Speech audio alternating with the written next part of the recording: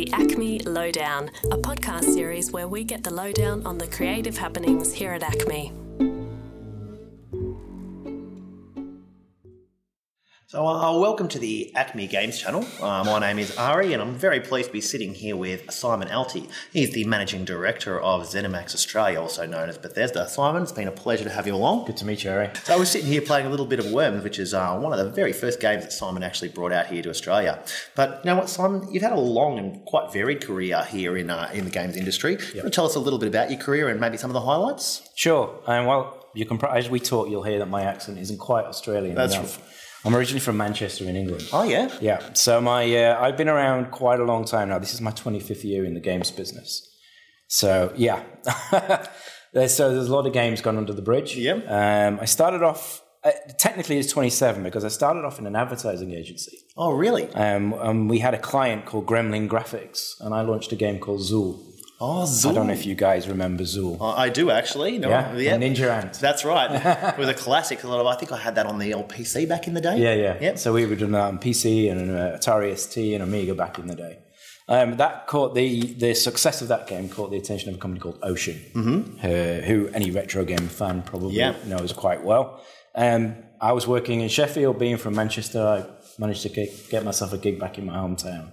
So I ended up running the marketing team at Ocean Software, and I was there for 9 years, and we had a lot of fun. Launched a lot of products, and really that was through the 90s, which is a sort of critical period in the games industry. We moved sort of from those hobbyist home spaces on PC and home coders, and this thing called the PlayStation came along, and CDs, and we went from, when people used to say, what job do you do? I said, I used to work in the entertainment industry. And we suddenly were able to say, I work in games. Yep. And so we became cool thanks to PlayStation. So it was a fantastic period to be involved in something. Wonderful. I always feel privileged to be involved in an industry kind of right at the beginning as well, which is... And see its development throughout the years. Yeah, it's been interesting. And how long have you been with Bethesda now? Well, we've been open in Australia for 3 years, but I've been looking after Bethesda in Australia for 7. Sure. So we take a very sort of cautious approach to how we expand into markets. And so for 4 years, I operated as an agent out here.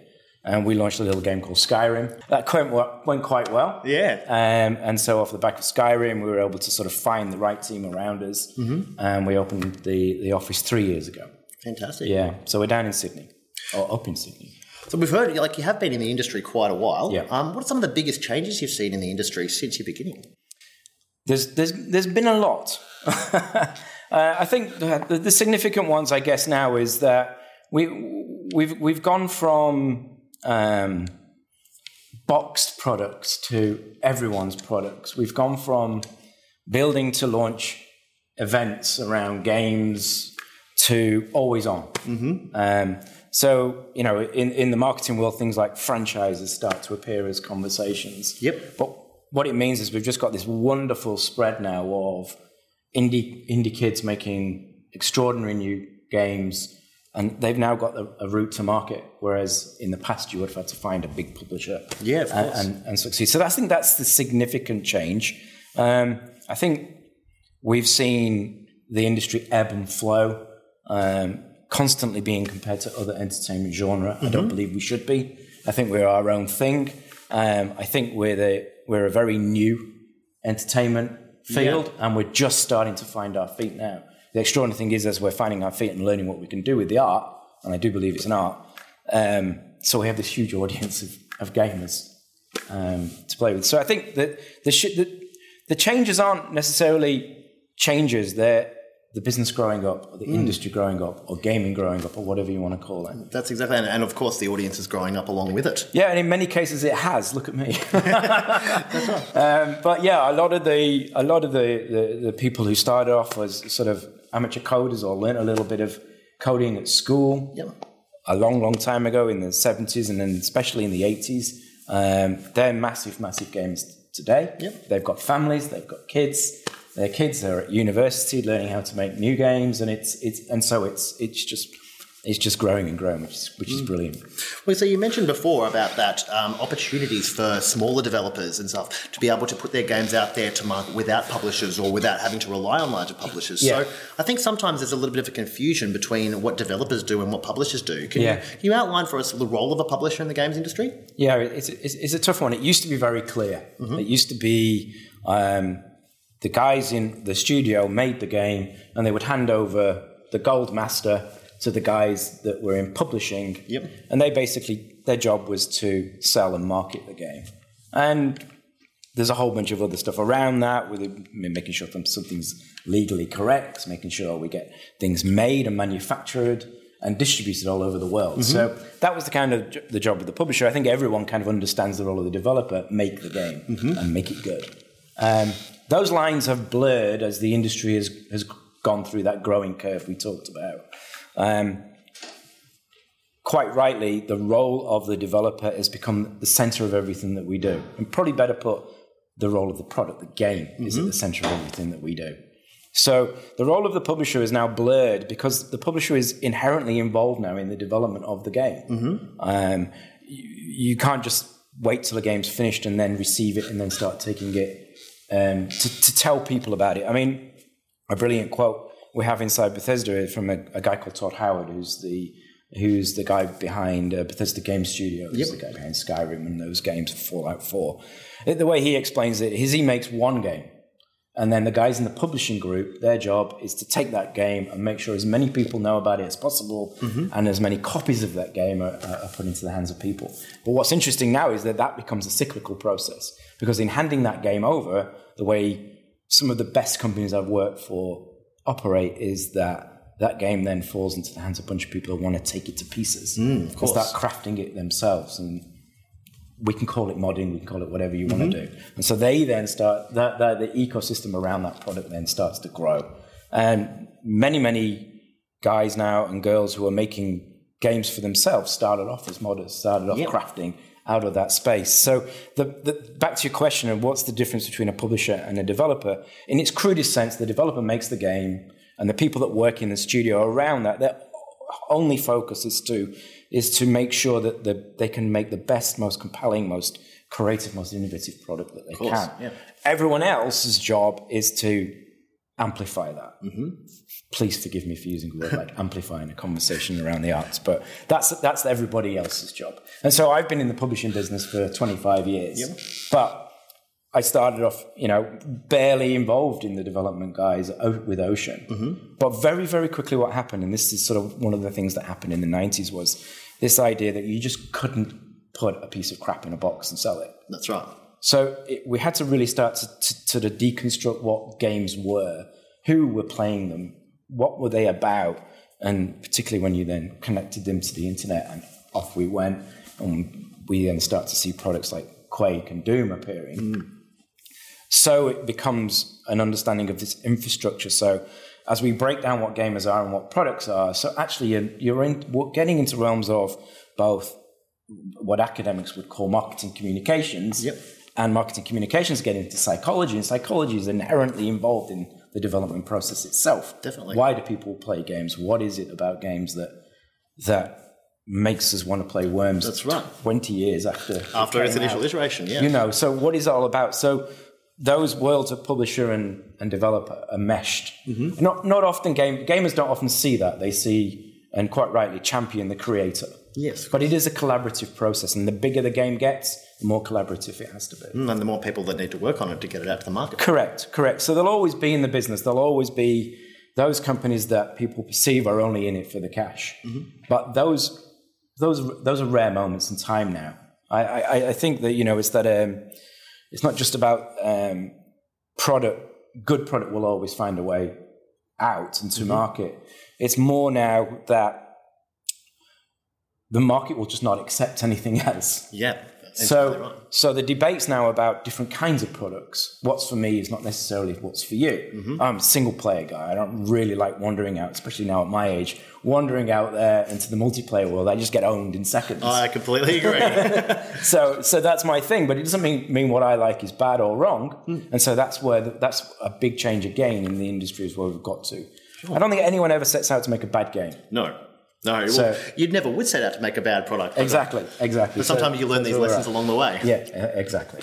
So, look, a lot of people might not realise that ZeniMax has quite a lot of different developers and companies working under that umbrella. Yeah. People like id Software, Bethsoft, etc. Yeah. So, if we were working, say, for a different developer, how might we get a company like Bethsoft or Bethesda interested in our game? Yeah, good question, and it's probably the one I get asked the most. Yep.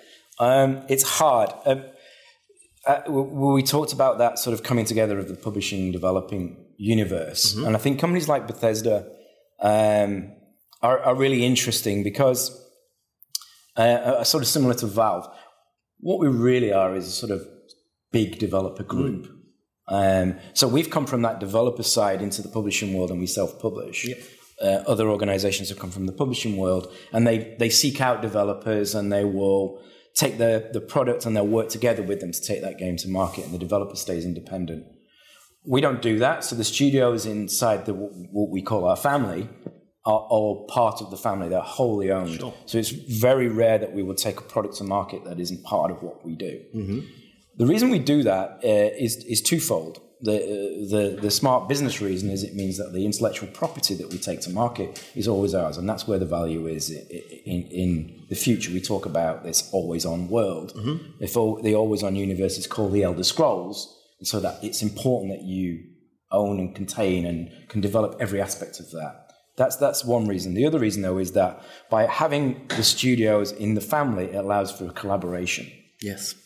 Now, one of the things has happened as the industry's grown is we're kind of obsessed in video games with technology and technological leaps and technological development. We're this weird hybrid of arts and technological achievement. And for years, we've been obsessed with what each new cycle would bring: bigger, better, faster, more. That's right. Where we're at right now is fascinating because it's not really about bigger, better, faster, more anymore. I mean, the media like to talk about that, but I'll go back to it. It's a brilliant metaphor for what we're talking about here now. Worms is not about bigger, better, faster, more. It hasn't changed ostensibly in the last 20 years. Not at all. So it's about craft, story. It's about that strangest of things, gameplay. Yeah. That none of us can quite define. So what we like to do with our studios, to go back to your question, is we like them to collaborate. So there'll be a sharing of technologies, yes. Yep. So we'll see, you talked earlier about id, and the technological leaps in this industry, 3D gaming, the first-person shooters, things like that have all come from their incredible technical infrastructure. Definitely. They share that within the group. But what they're also about, though, is the craft of gameplay in terms of things like deathmatch. What does that mean, and how has that changed the gaming universe? Then you look at our other studios. So we have Tango in Japan, which is headed up by a guy called Shinji Mikami, the guy behind Resident Evil. Yep. So this is a completely different genre of gaming, and that's all about scaring the bejesus out of you as you play. Right. It's not about bigger, better, faster, more. No. It's about pace. It's about what you can't see. It's about those noises in the background and what's going to happen to you when you get through that door. So the craft of and the art of storytelling becomes so important there. We have another studio, Machine Games, and Machine Games is a fascinating part of our organization because they're a developer born out of a group, the Starbreeze Group in Scandinavia, and they for their first true project for us, they wanted to take Wolfenstein, and so they took that classic kind of franchise that kind of been forgotten a little bit, and they repurposed it. And what came out of that was the revelation of that. What came out of that was we made Wolfenstein story-based and character-based, and the reason that game succeeded was because the character really resonated with people. People found themselves immersed in story and character. Definitely. So all of that as I talk, and that sort of, I think your original question a few hours ago when I started talking was, how can a developer get themselves, make themselves interesting? It's tough to get themselves attracted to us because we have that sort of family approach. You need to sort of come into the family. It doesn't mean people don't join our studios. And if you've got a great game idea, or if you're a small team and you believe you've got something great, that pushes story, pushes character, pushes innovation, has some extraordinary new gameplay aspect to it, opens new markets, then come find us, come talk to us, and we'll be interested. But there are places where the people can go now, and you can self-publish if you want. Most definitely. Yeah. And of course, there are quite a lot of publishers that focus on smaller developers and indie games as well. That's true. And that's really important. In your last response, you actually mentioned story and character and also those elements of narrative, which are so important quite a few times. Mm-hmm. How important do you think narrative is to a game? I mean, we've seen that you have added quite a lot of narrative to the Wolfenstein franchise, but it's kind of gone a little bit the other way with the Doom franchise, whereas Doom 3 actually had quite a lot of narrative, and we've actually seen almost a little bit of fun poked at the lack of narrative in the new Doom. It's gone back to, focus on the mechanics and the gameplay and the deathmatch in this one. So how important do you think narrative is to gaming? Personally, I think it's incredibly important, but it is also about what is the experience you want from your game. If the experience you want from your game is clan-based, or you've got a group of mates and your entire reason for playing games is to survive in a competitive arena, or to work together cooperatively in a military space, then possibly narrative isn't that important. But it probably is too, in terms of setting the context for what it is that you're playing in and engaging in. Yes. Even New Doom, the New Doom's proving to be so popular because it's gone back to those core gameplay mechanics of the original Doom, that push forward. You are rewarded as you dive into the gates of hell with more and more bigger guns and demons. Exactly right. But at the heart of that is still this compelling story: is who are you? Why are you in hell? Yeah. And that provides context to that. So I do think it's a little bit sort of horses for courses, but I think to answer your question personally, I think narrative's incredibly important. So if we look at something like Fallout 4, or our Fallout franchise, then it becomes the heart and soul of what it's about. It's hugely narrative driven. Yeah, and now, not just Fallout, but so many of the open world games now, which are so popular, are because you take that narrative, but it becomes part of you, and you can make it whatever you want to make it, and you can go wherever you want to go, weaving yourself within the fabric. So you end up owning that story. Exactly. And only games can do that, by the way. It's something unique to the medium. Yeah. Well, so we've seen quite a lot of changes in the Australian games industry over the last little while. Sometimes some fairly big developers closing up shop and etc. So what do you think the Australian games industry needs to do to stay competitive in the future? Yeah, it's a really big question. Unfortunately, it's one that is basically getting a voice now. Like everything in life, whether we like it or not, we need all aspects of the economic and political landscape to engage before we can move forward. So we first of all need government, and we need everyone involved in all aspects of the games business and the entertainment business to accept gaming as the credible and important force it is in Australia. And I don't just mean economically, because I think that's kind of accepted by people, but I mean creatively. And I particularly mean, and it's something I get quite heavily involved in, there's some incredible talent now. There are literally thousands of people, girls, guys, coming out of universities in Australia looking for a career in the video games industry. Exactly right. If they want to get together with a couple of their friends from school or people they've met at uni and make a game, maybe like Worms, they can do now. And everyone gets very excited about that, and it is empowering. I guess similarly empowering to the music industry when that all broke and then rebuilt itself a few years ago. You can stick yourself up on YouTube and you can start to self-publish. But it isn't just about that. Maybe you have an ambition to create the next huge open world project. You can't do that without scale, without money. That's right. Without a larger team, without the ability to take that product to every market around the world. So to do that, you need publishers, or you need scale to your development group. So people should in Australia be allowed to choose where they want to go. If right now you wanted to make that big game, you have to go overseas. You have to go and join one of the development teams, or in the US, particularly in Canada, where government got involved and made it their business to promote video games as an art and back that. So it starts with government. So we have to, and we are doing, and we're seeing already very recently the bodies from the games development associations here and the publishing associations here now getting government to wake up and to the importance of video games as an industry and as an art, and to do something about it. So it starts there. Then it starts by making sure that all those people don't run off overseas. That's right, by providing those opportunities here within this country to do it. Absolutely. So I think everybody wants that to happen. We're at the very beginnings of that happening. The way it can really happen quickly, though, is for some extraordinarily creative, innovative, mind-blowing product to appear out of Australia. People will then look back down here and then go, hey, what is going on here? And it grows from there. That's kind of happening already. It's specifically happening at the moment in the mobile and the free-to-play space. Definitely. But we want that to happen across the whole of the business. So it was kind of a bit of a clumsy answer. It's a very, very big question. And it needed to start with finding this next generation of games makers. And I absolutely know that they're there.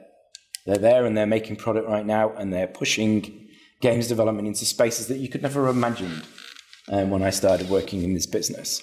They now need a voice and they need infrastructure and organization behind them so that they can take their products to the global stage. And only by going global can you actually achieve the levels of success that we're specifically talking Exactly about. right. Yeah. So what advice would you have then for game makers here in Australia in order to try and get those games out there, to try and build that industry? Get a voice, but make that voice... don't just kick against the system. Work with the system. Sure. I think one of the things... I often get angry about the situation, but that's not going to get me anywhere. So what I need to do is... I said recently there were several meetings and representations to government. It's very easy to look at the transcripts from those meetings and go, why the hell do these guys not know anything about what's going on in our amazing business? But the better way to look at that, and the conversation, the talk I had to have with myself was, now they do know. They actually sat there and go, we had no idea that there were this many people making games in Australia, that the industry was this big, that it's delivering this much to our economy, there are so many people engaged both in education and teaching in this space. So it's that process has begun. So people need to get involved in that, have a voice, have a mature voice, and show people what you're about. That's advice for anybody, by the way. That we can be, and games makers can be, an insular bunch. And stick to their own group. People need to see what you've got. They need to know what it is. It goes back a little bit to that. Let's not call it publishing. Let's call it communicating. Sure. So, maybe you've got friends or maybe there's people in your group that are really good at presenting and talking. They might not be any good at coding. They might know nothing about level design. But that doesn't mean that they're not an important part of the process of taking your game. Exactly right. And also, by the way, if they're a really cool gamer and they know how to play games, they're really useful for you from a QA perspective. So take that person and use that person to voice your group. So that it's important that we speak up and we don't get petty and we don't get insular about it. That we are proud and passionate about what video games is, and we tell people. Definitely. Yeah. Well, we've seen a lot of development in the 3D technologies recently, and virtual reality technologies particularly. I mean, we've obviously got the Vive, we've got the Oculus Rift. How do you see this technology shaping up at the moment? Is Bethesda really interested in working with this technology? Well, we've not talked too much about those technologies from a Bethesda point of view, but what I can talk to you about it from a personal point of view. And there's two sides to it. It goes back to something we talked about before. It is, the global show E3 is about to happen in LA once again, and the world's media will once again look to video games to find out what's going on. And I'm sure that the noise will be VR. It's just be VR noise. This is the year of VR noise. But the two sides to that are interesting. On the one hand, that's what I said to you before. This doesn't have to be about bigger, better, faster, more. We shouldn't ever, and going back to our advice for games makers, don't ever let technology drive you. You need to drive the technology. Definitely. What's wonderful for some of those indie games makers now is we do have a level playing field with shareware and middleware. So anyone can make something on Unity now. Those things are there for us. So creativity and storytelling goes back to my big point, comes to the fore. So on the one hand, don't let VR as a technology say that this is going to change gaming forever. It's not. It's just another cool thing we can use. Where it's really going to resonate is what game makers do with it. And I don't think we've seen that yet. So I think we've seen some extraordinarily cool tech demos. That's right. And that's fantastic. And I've been lucky enough to try quite a few of them myself, and they are, oh my goodness, where is this taking me? And you do all of that everyone's experiencing now. But the sea change will come when someone creates a product, a game that takes that technology and transforms the gaming experience. Definitely. So for the software to catch up with the hardware. Yeah. What's interesting, though, is that VR is opening those doors and those conversations to a wider group to make gaming more relevant. Definitely. People are trying it and not thinking they're actually involved in games. That's right. If you talk to a lot of people these days and they say you're a gamer and they go, no, I don't play games. And then you see them on the bus and they're there on their phone.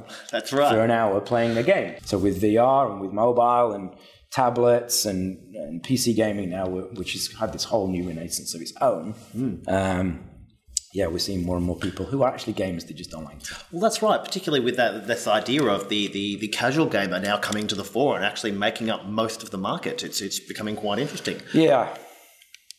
So, finally, look, have you got any advice to future game makers out there, worldwide or in Australia?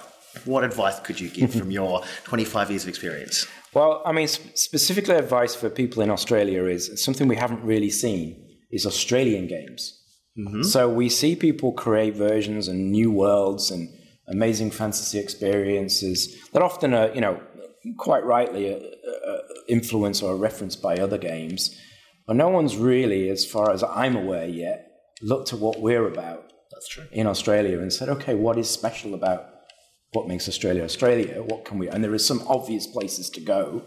And there's some less obvious places to go in terms of recent history as well. And dive into that as a space and a place to play. That could be really interesting, and I don't think people are doing that. I mean, one of the interesting things about going back to my early days in the industry was being in Manchester, was that one of the reasons the games makers out of Manchester in the northwest of England, particularly Liverpool and Manchester, succeeded through that time is they were making games for themselves, and that those games actually kind of become part of a movement, this Manchester movement at the time. It started to link up with film and music and the whole scene that happened in the 90s. Games became an important part of that. I remember someone writing about there's a canal called the Manchester Ship Canal that connects the ocean with Manchester. It goes through Liverpool.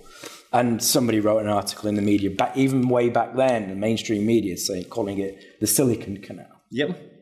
But that was because we were making games, not just games on a mass market scale. We were making Jurassic Park on one level, but on another level, we were making simulators and games referring to the history of that area. Mm-hmm. And that resonated with people. So why don't we do that for Australia? Yep. On a global level, let's just shake the whole damn thing up. Yep.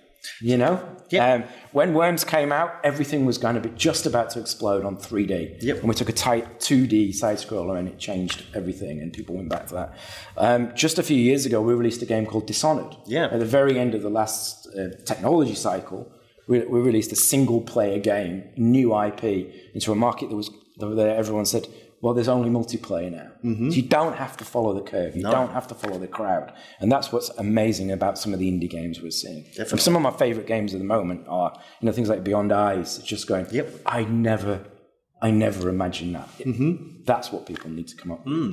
If you've never imagined it, then we want to know what it is, we want to play it.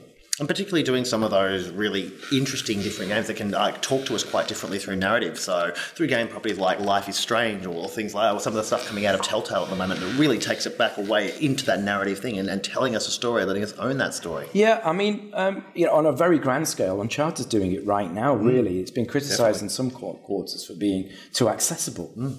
Which befuddles my mind. Why would it be? Did you enjoy the experience? Clearly most people did, because it's reviewed extraordinarily well. It is. And the critics love it. It's a great piece of art, but it's very, very accessible. It is. And it allows that moment, which, even in my long career, rarely has happened, which is, I finished that. Yep. And that sense of accomplishment of, you've finished it, and what you really mean is I understand the narrative, I've been taken on that journey, I feel part of that journey, and I can't wait to go on the next adventure. There's something really compelling in that too. Well, Simon, thank you so much. It's been an absolute pleasure. Thank you for your time here today.